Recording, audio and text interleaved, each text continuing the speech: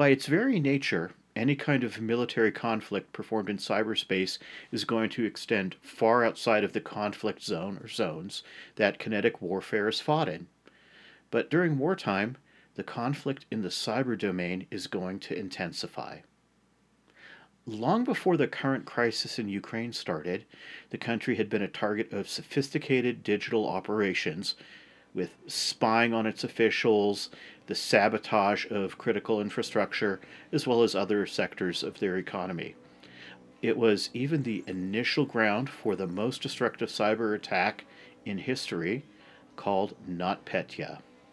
That trend continues today as ESET research uncovered an array of new advanced cyber threats infiltrating Ukrainian organizations with a single goal: to cause as much damage as possible.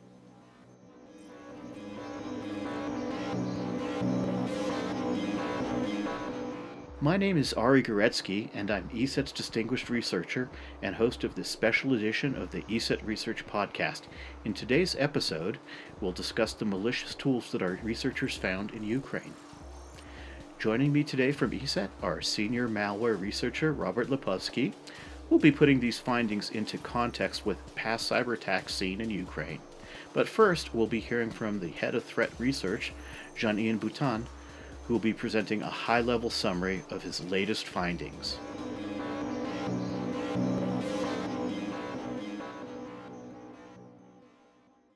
Hi everyone. This has been a very busy last few days, emotional as well.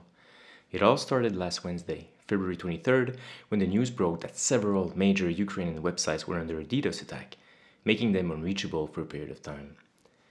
ESET researchers were looking everywhere in our telemetry to find any trace of an attack against Ukrainian organizations. In the early afternoon, one suspicious sample was found. It looked like some type of wiper. This was our first contact with what would become a hermetic wiper. Once we had this first sample, we looked for other similar samples and found a few others, all detected in Ukraine. By early evening, we had detected hermetic wiper on hundreds of systems in at least 5 Ukrainian organizations. ESET researchers quickly analyzed this new family, and we decided to go public with our findings. We used our ESET research Twitter handle to let people know what we discovered. The tweet went viral, and we continued our analysis, trying to find other similar campaigns targeting Ukraine. We went to bed that night, not knowing what would happen next. The next morning, we woke up only to realize that this attack had preceded the Russian military invasion by a few hours. In the following days, we fully analyzed hermetic wiper, but also continued to search for other malware linked to this case in our dataset. We found hermetic wizard, a worm used by the attackers to spread hermetic wiper. We also analyzed hermetic ransom, a decoy for ransomware that accompanied hermetic wiper in some cases. Let's start with hermetic wiper. It is a wiper signed by a co-signing certificate awarded to Hermetica Digital, a Cyprus company. This is how the malware got its name, by the way. So this wiper embeds a legitimate partition master software driver and uses it to corrupt data on the system. It will first corrupt the disk structure by overriding crucial locations such as the master boot record and the master file table with random data. It will then corrupt disk content by overwriting files in various folders on the system. As a last step, it will reboot the system, making it unusable. We did not know how this wiper appeared on all these systems at this point. Looking at our telemetry, we were able to discover that in some cases, a group policy was used to install the wiper, suggesting the attackers were present on the compromised network for some time before deploying the wiper. Digging a bit further, we discovered a worm that was used to spread the malware. We call this worm Hermetic Wizard. Hermetic Wizard first discovers accessible systems on the local network and then tries to drop and execute Hermetic Wiper on all accessible remote systems. It has 2 different modules to try to do so. It is either using WMI or SMB to drop and execute the wiper payload on the remote system. On some systems where Hermetic Wiper was discovered, we also discovered a decoy faux ransomware that we name Hermetic Ransom. This malware is written in Go and shows a classic ransomware message to the user. We believe that the attackers use Hermetic Ransom to try to hide the wiper's actions. Finally, and during the same time frame, we also discovered a new wiper that we decided to call Isaac Wiper, based on the fact that it uses the Isaac pseudorandom generator to generate the random bytes it needs to corrupt the system's data. After careful analysis of this tool, we could not find technical evidence linking Isaac Wiper to Hermetic Wiper, leading us to believe that there might be more than one threat actor perpetrating these attacks against Ukrainian organizations. At this time, we cannot link any of these malicious activities to a threat actor we track.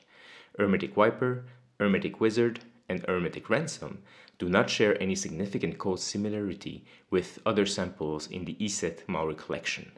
Isaac Wiper is unattributed as well. Thank you for that, Jean-Ian. So, what does it mean when Jean-Ian says that these malware samples weren't attributed to a known actor, Robert? Hi, Ari. At ESET, we're always very careful with attribution, and we make our assessments with various degrees of confidence. And these are made based on the clues that we find during our investigations, during our analysis, during our reverse engineerings of the malware and the particular campaigns.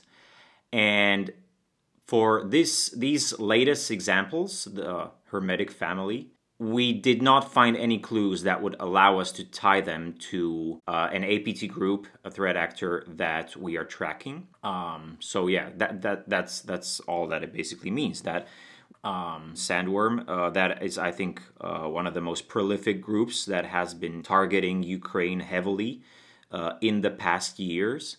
Aside from the targeting of the country, that we haven't seen any clues, any evidence that would tie them to this or any other APT group also active in Ukraine, be it Turla or the Dukes or other threat actors. So, this is kind of interesting in that you found two pieces of Wiper malware. The second one being Isaac Wiper. Now, did that one have anything in common with the Hermetic Wiper, or are we looking at two parallel cases of attacks going on by possibly differing threat actors? It's possible. It's possible that they are different. Even the Isaac Wiper, we didn't see any links to the Hermetic Wiper or the other Hermetic Wizard or Hermetic Ransom code, be it code or infrastructure or other artifacts. I should note that Isaac Wiper was detected on systems that were not infected with Hermetic Wiper. So it was not a case of one system being infected by both, which is something that we do see from time to time. Like we see organizations which are targeted by malware coming from different APT groups. Of course, we don't know what's going on behind the scenes. We just track and analyze the malware, and that's our point of view. Sure. So what I'm trying to say is when I say different APT group or different threat actor, they may very well be operating from, the same building, just a different floor. It might just be another team in a similar or a sister organization. So we are here to, analyze the code, discuss about the operations and how they work, not the aspects that are going on behind the scenes, because we just don't have a way of knowing that. Understood. Attribution is definitely a tricky business.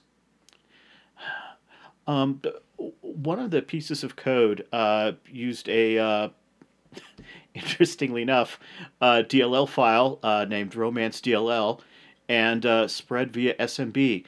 Was this a use of the old Eternal Blue exploits? No, it wasn't. We didn't discover the use of any exploits in these latest samples.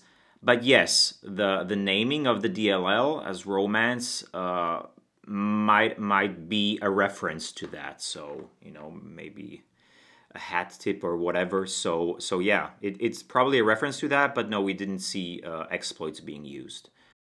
We know that some malware authors sometimes leave little in-jokes or messages to other threat groups or even researchers. Did you see anything like that this time with any of this malware? We did not see any such artifacts in this malware. It's interesting though. I mean, there are, from a high level perspective, there are similarities in MO, modus operandi, with the past cases that we've seen. I mean, Hermetic Wizard, for example, it had more than one spreading mechanism. It had the Romance DLL for spreading via SMB, and it had mechanisms for spreading via WMI. So these are some of the things that we've seen with NotPetya, for example, that were also had several mechanisms for spreading. Although that in that particular example, it was using the eternal exploits. But it's just interesting that from a high level perspective, not on a low level, on a code level, but from a high level perspective. So there are similarities, and also in the way that these latest attacks were conducted. It was not a spontaneous operation either. It was a very well ahead planned operation that most likely did follow the cyber kill chain with all its various steps. So we know that the attackers had prior access to those systems for some time. We saw the end stage, the deployment of this disruptive malware, Hermetic Wiper and Isaac Wiper, just the day before and the first 2 days of the Russian invasion in Ukraine. But earlier dates in the timeline are the code signing certificate that was used. The Hermetic code signing certificate, for example, that one was issued in April 2021. And then the first known Hermetic Wiper sample, according to the compilation timestamp, if it was not faked, of course, but if we are to believe that if it was not forged, then it was likely compiled on the 28th of December 2021. So planned ahead, not a spontaneous attack. Yes, nearly 2 months before it was deployed would have been the compilation and probably gone through some testing. And then the certificate going back to nearly 10 months. Out of curiosity, were you able to see any clustering of other certificates registered at the same time, which might indicate further malware is coming from these threat actors? So at this moment, we don't have any knowledge of that, but of course, this is something that we are keeping our eyes open for, and if we do discover something, then of course we'll update our publications.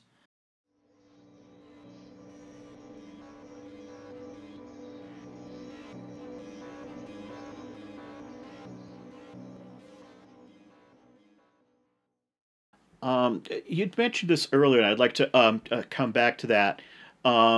This is by no means the first piece of highly targeted malware from a determined adversary that you've seen in Ukraine. Can you tell us what the connection is, or put together the timeline of how these threats have appeared and evolved?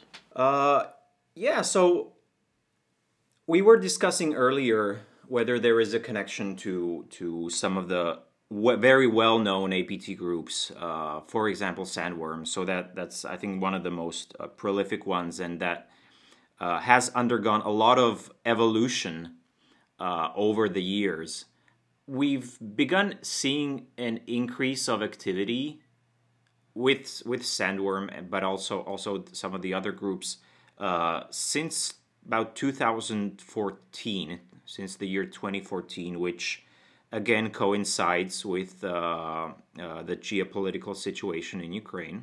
And even though Black Energy, which was the first main malware used by Sandworm, dates even prior to that, but staying with the APT, the targeted attacks against the country of Ukraine, they intensified beginning 2014. And then the targeting by these groups was very wide and diverse. So they were targeting various different sectors, both in the government and both in private companies. And some of those attacks became news, others did not. Of course, there's no need to introduce the most famous ones, right? Like the attacks against the Ukrainian power grid, Black Energy, December 2015, then December 2016 with Indestroyer, and then what followed was NotPetya in 2017. But even though all of these attacks, in the end, we managed to put them under the umbrella term sandworm, at the time, as these attacks were happening, we were actually tracking them as different groups. So there was Black Energy, and then there was Telebots, which was going after the financial sector. So Black Energy and then Gray Energy, they were mostly going after the energy sector and critical infrastructure and these types of organizations. While the Telebots, now we can call it a cluster or a subgroup, so to speak, they were mostly going after financial institutions, for example, and of course different targets along the way. And then later on, we were putting together pieces of the puzzle that allowed us to make these connections. So yeah, overall, I would say that all these operations, from a high-level perspective, they were aimed at disrupting how the country of Ukraine would operate over the past years. Okay, so with an answer like that, that obviously is going to lead to my next question is, how successful were these attacks in damaging or disrupting those targets? That's a very good question, and it's difficult to objectively assess that. I mean, I guess it's something up for discussion. I mean, let's take these past examples. Okay, NotPetya obviously caused devastating damage all over the country. So yeah, it was successful. People were not able to buy gas at gas stations or pay at point of sale terminals in supermarkets. So that was crippling. I suppose that the breaking beyond of this attack, breaking beyond the borders of Ukraine and then reaching some of the world's largest organizations and becoming the most damaging cyber attack in history was probably unintended and collateral damage. So that should be considered in evaluating how successful the attack was.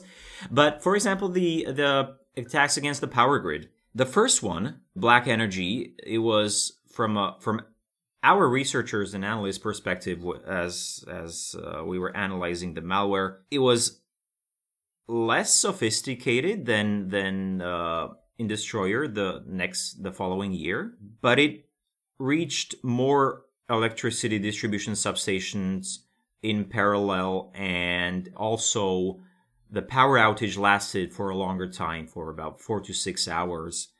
Then in December 2016, when we saw the Indestroyer attack, that's really interesting because it became I would say, probably the most sophisticated malware that we've come across. I mean, it spoke the language of the industrial hardware for different industrial protocols. So unlike anything we have ever seen before. And what it managed to accomplish was a power outage lasting only 1 hour around midnight at just one facility, albeit a large one, Kiev transmission substation. So I don't know, was that a success or not? I would argue that there was a large mismatch between the capabilities of malware and in all likelihood the intended goals and the actual effect. So I don't know. Let's rate that a partial or limited success, maybe. So yeah, of course. So to summarize, all of these attacks, they did cause heavy damage all over Ukraine. Not just the ones I mentioned, but also all the rest of them. But a lot of them were not as successful as the attackers intended them to be. So again, your question or your answer there leads me to another question I have to bring up. This is not the first attack that we've seen on industrial control systems, and when you bring that up, the usual thing that comes up is Stuxnet. That was also a very targeted attack, and it did escape beyond its original environment, although it had enough checks and safeguards that it was not particularly useful outside of its environment, except as a method for other malware authors, perhaps less skilled ones, to learn from. Have you seen any of these tricks and techniques that have been deployed through the Black Energy, Gray Energy, Indestroyer being reused by other threat actor groups, or has it largely been limited to them and no one else? Uh, it was largely limited to them, which I understand the point you're making. Like a lot of threat actors would try to copy some of these advanced techniques, and that's uh, we were waiting to see if this would be something that we would end up detecting later on. And maybe somewhat surprisingly, no. So we did not see an Destroyer 2.0 or another Stuxnet after the years. I think what we've or the shift of the trend or what we started to see was a much heavier use of commodity malware. And so staying under the radar, not necessarily in terms of detection, because we are able to detect these attacks using commodity malware or even non-malware, just various post exploitation tools and scripts and all of that with, for example, EDR solutions or XDR solutions. But they do enable attackers to stay under the radar in terms of attribution. And again, not saying, not talking about nation state level attribution, but even the type of attribution that we do, like attributing them to different APT groups. I mean, when an attacker uses, PowerShell scripts or Cobalt Strike or whatever, this regular common stuff that's very not unique. Maybe it's groups that are conducting the attack that we have been tracking, but since the tools that are using are so common, they don't stand out in any other way. Yeah, it just doesn't rise to the level of, oh, this is clearly a nation state or other highly sophisticated threat actor. It's just another snake in a barrel of snakes. Um, so when you examine these particular attacks that have been going on against Ukraine, businesses and government agencies there, um, how is it that you see the attackers operating? Do you have a kind of a sense of what sort of playbook they might have been creating? You know, what are their goals in terms of entering the system, maintaining persistence, for long-term infiltration, so forth. Yeah, so they do follow these steps in the kill chain. The details vary from case to case, of course, but from a high level point of view, they all follow these steps of initial access and then getting persistence and lateral movement and then the end game, whatever that might be. Most commonly, we see that being espionage. I mean, it's in the attacker's interest to stay in a system undetected for as long as possible and try to exfiltrate sensitive information. I would say that part is less often discussed because it's less visible, even though it's at least as important or as hazardous as the other type, which would be sabotage, and that would be like the visible payloads that we've seen, whether with NotPetya or with the power grid attacks, or Hermetic Wiper in this most recent case, where it's an act of disruption and cutting off access to the systems and services. So yeah, in these cases, the end goals would be disruption, sabotage, signaling that, okay, we are here. And so, and of course, with a single infiltration or a campaign, it doesn't just have to be one motive, one goal. They can be combined. So we quite often see, mostly with malware that's modular, that and a lot of this more advanced malware is modular. So we see different modules or plugins designed to accomplish different goals. Some for harvesting data, and then others for causing disruption. And like a typical scenario would be to first gather the information, and then once the operator decides that, okay, they've had enough, then they would deploy the disruptive phase of the attack and throw in a wiper or a ransomware, or this pseudo ransomware, as I like to call it, because it looks like a ransomware, but it's not there to actually collect the ransom and get financial gain, but it's just to make it appear as a regular e-crime infection. NotPetya 2.0.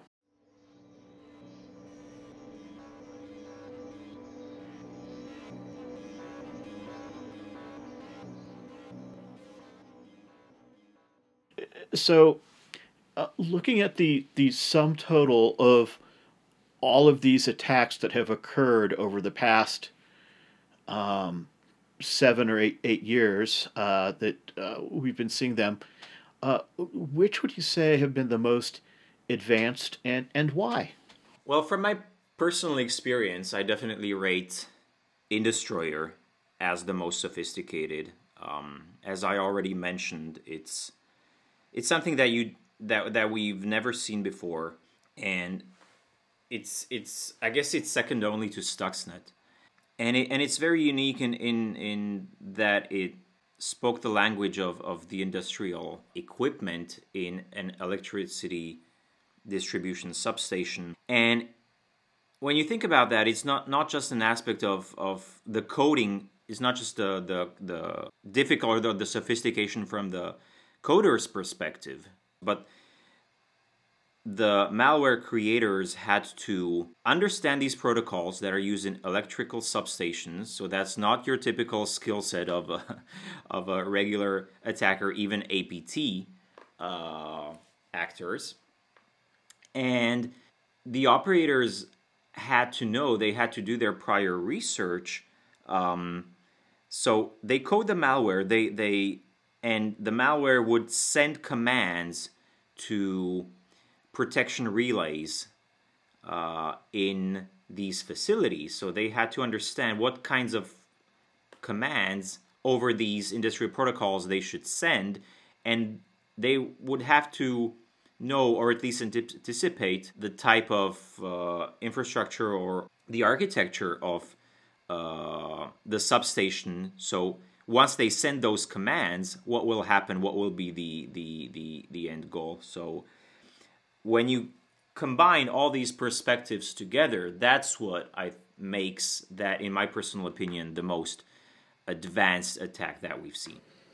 Yeah, I just can't help but think when you talk about it this way, that that somewhere in that group of folks who are producing and operating this malware is a purchase agent who's buying all of this equipment and having to generate POs for them. That's not the normal kind of thing that you see in organized computer criminal activity. Yeah, yeah. So it's definitely a threat at a different level. So we've talked, well, quite a bit about the threats, how they've evolved, what's been sophisticated, what you've seen. Um, Moving forward a little bit, what are the ways in which our listeners can mitigate these threats? What can they do to protect themselves? Um, so right now we have dramatic escalation of the conflict in Ukraine, and I that's a question that I've been getting often now is so what do we do now in terms of cybersecurity defense? And the answer to that is cybersecurity defense has to be long term. So all of your security measures and investments, well, hopefully they were already done, and if not, then start looking at it, but start looking at it from a strategical perspective. That's the long term higher level answer. Of course, depending on what type of organization you are and your budget and everything. Uh, but there are some short term things that users, even regular users or administrators, can do, and as a response to this higher alert and any preventive measure to make sure that your patch policies are set up correctly to minimize the attack surface. Uh, Make sure you are using MFA, multi-factor authentication, uh, when wherever you can, and even those services that you put off signing up for MFA that you've been wanting to do at a later point in time, well, make sure you have that. Make sure your operating systems, any software you are using, is up to date, and you're using an up to date, reliable security solution. So it's it's pretty standard stuff of computer security hygiene, but the situation is an unfortunate, but it's a good trigger that should push people to make sure that they have these defenses in place. And it's if those defenses are not in place, it's not too late. Is it for people? There's still things they can do. Yeah, I mean, that's the point, and even with our solutions, that's one of the reasons why we have so many layers in place, and some of those detection layers operate as pre-execution, which is the phase where we want to catch the attacks, right? But we also have measures and layers that detect an attack during execution or even post execution. So even a user that will install a security solutions after they've become infected, well, yeah, they were compromised before, but still setting up and doing a scan will often help them and give them visibility of what was going on in their system or environment. Or with larger enterprises, EDR solutions give them an even greater level of visibility. Yeah, I would also think that things like backups and user education have a part to play. Most definitely, yeah. I mean, ransomware, the financially motivated one, is a different topic, but uh, even with the disruptive stuff, these threats where you have to where even if you get hit by them, and if you have proper backups, best case scenario, so to speak, should be that they're just a nuisance and you have to restore from backups, right? So yeah, if people and organizations had proper backup solutions, then these disruptive or even ransomware types of attacks would not be such a problem as they are in the unfortunate reality, right? Absolutely.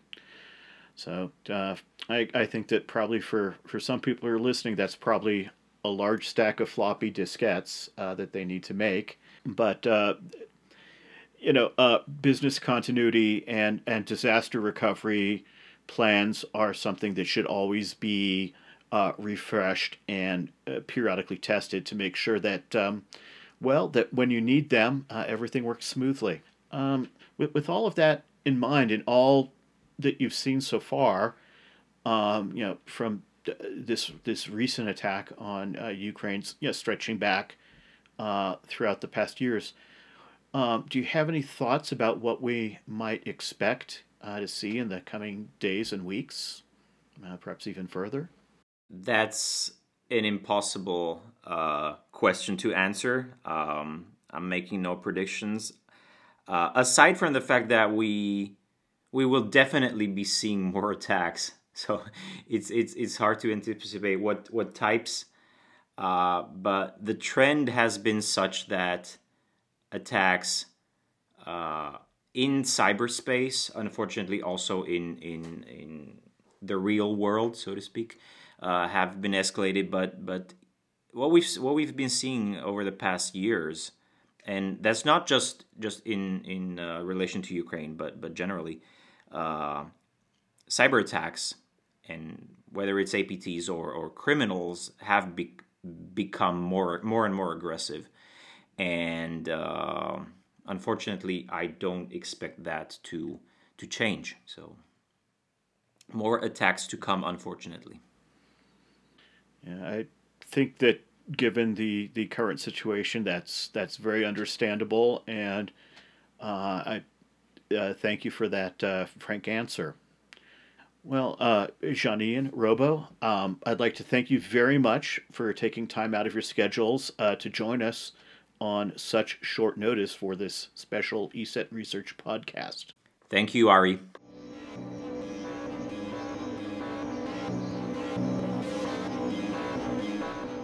This has been an episode of the ESET Research Podcast. For more insights on this subject, as well as other emerging threats, please follow our ESET Research Twitter account or read the latest on our blog, welivesecurity.com. Our guests today were Jeanine Boutin and Robert Lipovsky.